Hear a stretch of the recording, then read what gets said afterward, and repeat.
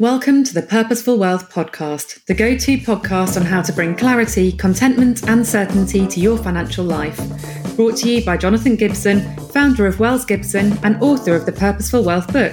Pick up your copy of Purposeful Wealth on Amazon and please enjoy this show.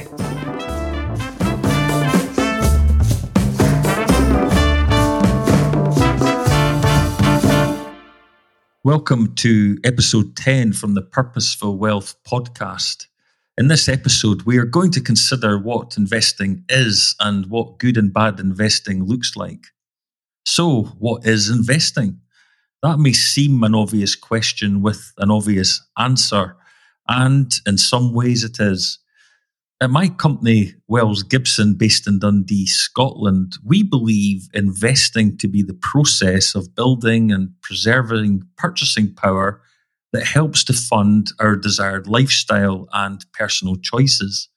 In other words, funding your desired lifestyle now if you're retired, or in the future if you're still accumulating or building wealth. Investing is a slow, emotional and sometimes painful process. Investing requires a well thought out plan executed over many years with discipline and patience. Anyone hoping to get rich quick is a gambler and playing the wrong game. Likewise, anyone unwilling to take on at least some risk is a saver.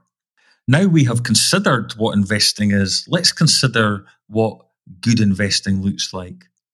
At Wells Gibson, we consider good investing to be about being able to sleep well at night, knowing that your portfolio has a good chance of delivering you with the growth and wealth that you need.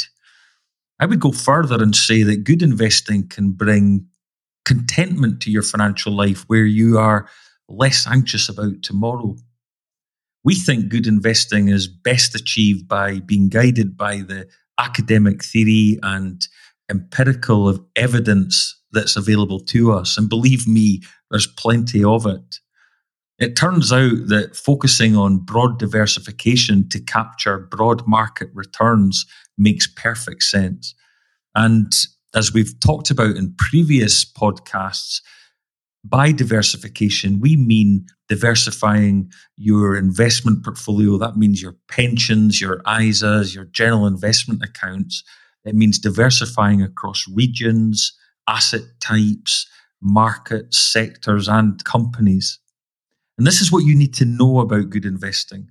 Don't try to time when to be in or out of equity markets.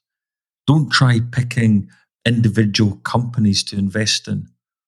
Aim to keep investing costs low and stick with the plan. If you apply these principles, these really do improve the odds of a successful investment experience.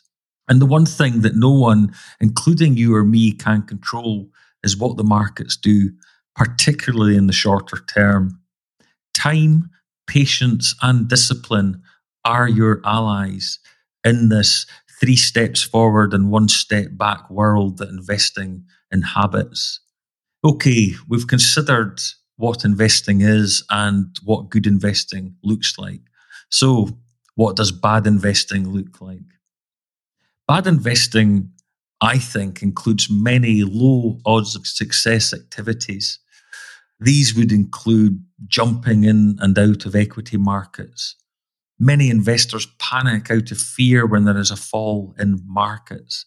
As an investor, you need to know that markets can be quite turbulent. And just as turbulence is a characteristic of flying, well, volatility is a characteristic of investing in global equity markets.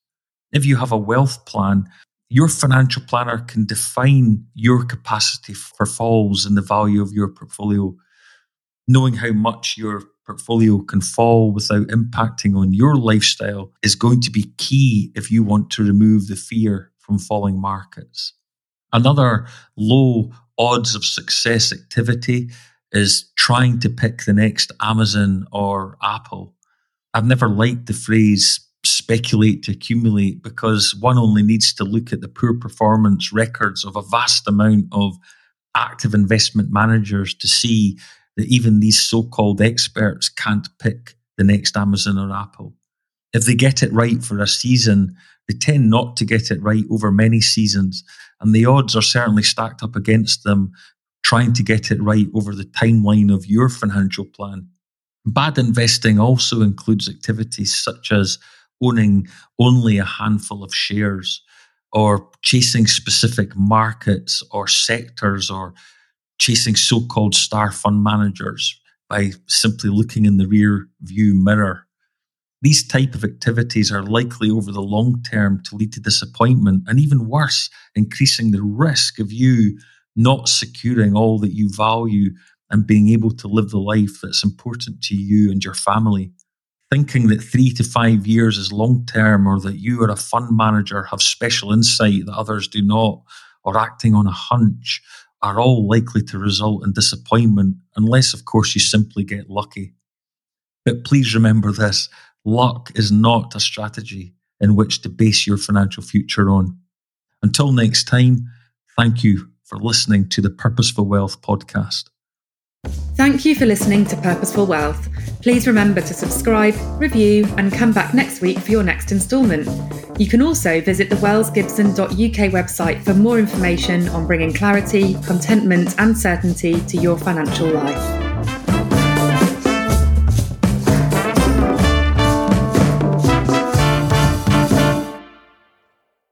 The Purposeful Wealth podcast is powered by Wells Gibson Limited, which is authorised and regulated by the Financial Conduct Authority. This podcast does not constitute financial advice, and the listener should not regard any of the financial information provided as a personal recommendation. The advice and strategies highlighted might not be suitable for every situation. It is your responsibility to seek the services of a competent professional if assistance is required. Neither Wells Gibson Limited nor the publisher shall be liable for damages arising herefrom. Investments involve risks.